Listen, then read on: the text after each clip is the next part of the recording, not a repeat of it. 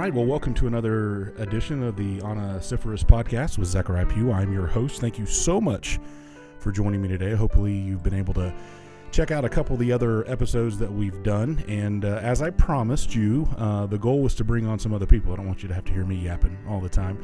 And today I have a very, very special guest, a dear friend of mine that I did a small group event with. He was our leader.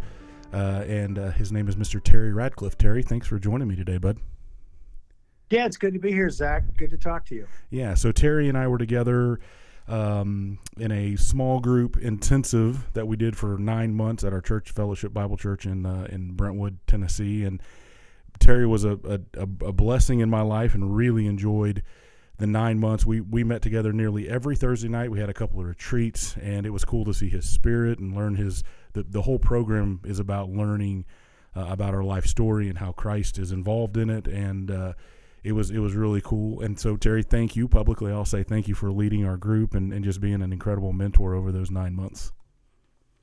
Well, it was really a fruitful 9 months. I think the group really came together, and I know, oftentimes men don't always like to share. It took a little while, but once we started sharing, I couldn't wait to get there on Thursday night just to be able to grow with like-minded men. So it was really a meaningful year to me.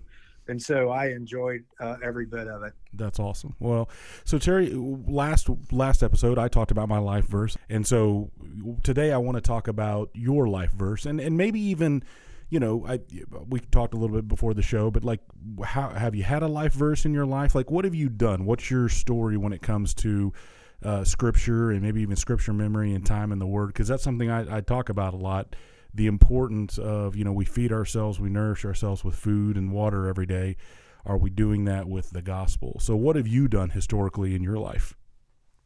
Well, I think for years I was a spotty reader of the Bible. I certainly, would be a church attender, and I would read the lesson or whatnot from the Sunday teaching, if you will.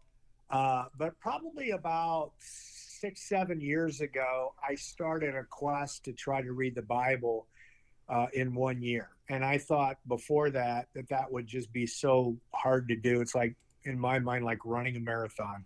I don't think I could ever do it, right? And so I started doing it, and out of that, I started reading scriptures depending on what was going on in my life that just totally stopped me in my tracks, and verses that I wanted to remember. And so I started to write down verses that were key to me in a little like 3x5 spiral notebook, and would populate those and then just pull those out. When I used to travel a lot for work, I'd be on a plane, and I would just read those, whenever I felt the need to and feel strengthened by them. So I've had verses that have totally helped me through situations that are different, and I would call those verses life verses as well. So I guess I have a number of life verses. I don't have one particular life verse.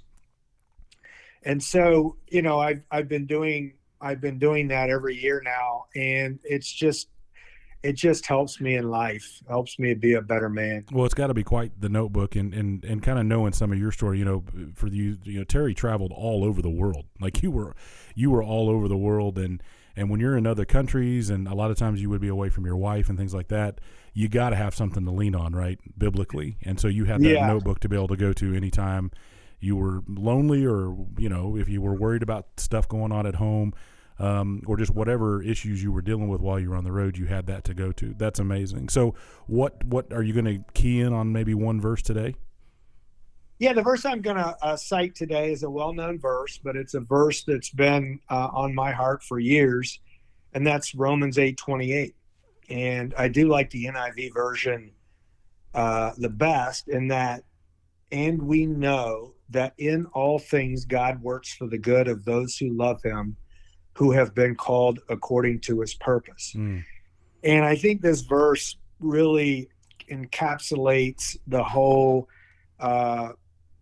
providence of God and how the bad we experience is redeemed by him. And it doesn't mean that, all things work together for good is not the same thing as saying that all things that happen to us when considered in themselves good things, because bad things happen to us. There's evil in the world. Right. But when you look at it in God's plan and his perfect way of dealing with us,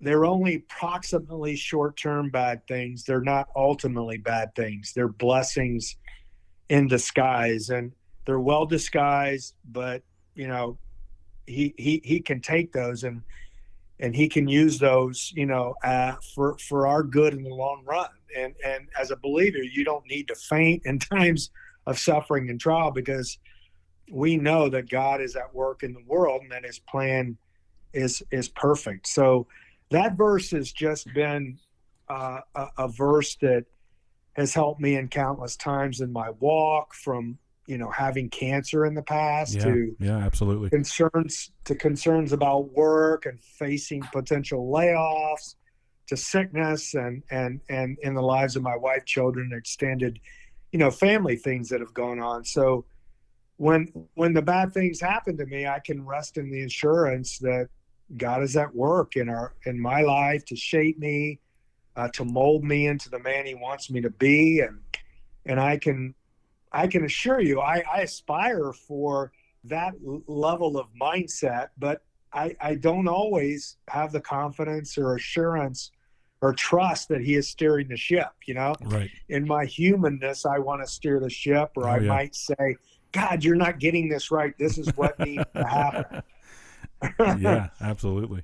No, I think that's amazing, and it's a verse that a lot of people may know. But one thing that I want to encourage men and women who are listening to this is that to be in the Word of God as much as you can be. And none of us is perfect. I confessed, I think, on my last episode that I had a really bad week of being in the Word, just through some stuff that was going on in my life. And this week has been a good week, but there's going to be ebbs and flows. But you got to be in the Word. And one of the things that I love to do, Terry just talked about it. He read his verse, Romans 8:28, out of the NIV. I love to read the verses out of different versions. So I'm going to read out of the NASB 95, his verse, Romans 8:28. And we know that God causes all things to work together for good to those who love God, to those who are called to his purpose. So, Terry, you kind of talked about this, like wanting, especially as Americans, and majority of people that are going to listen to this are Americans, we're taught to go out and to achieve and to win and to gain, have a big home and do this and raise our kids this way and get married at this point and have kids at this point. And we have all these check boxes that we're supposed to do. And then sometimes God comes in, not sometimes, all the times, he may come in and derail our thought processes. How has this verse specifically helped you in those moments when, like, maybe you've been derailed and then you look back 5 years, 10 years down the road and you see what he's done for you because of it? Well, take the example of cancer that I mentioned. I mean, I had cancer in my 40s. And when I was walking through that period of time, it was very hard for me to sleep at night. It was hard for me to just see anything but bad in this. Yeah, and I'm sure. I look back at that now and realize that going through that, it made me count my days. It gave me a heart of wisdom in terms of the sanctity of life, and that each day is a blessing, and I need to live each day in a way that, pleases me. It helps me live in the present more.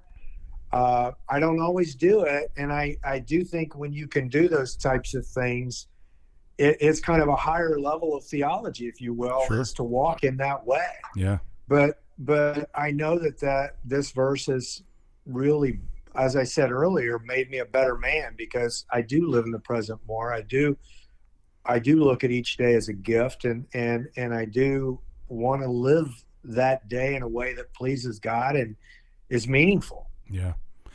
What about this verse here, Psalm 57:2? In your season of life? I mean, we all are going to deal with struggles, but Psalm 57:2, I will cry to God Most High, to God who accomplishes all things for me. It's definitely a parallel to Romans 8:28.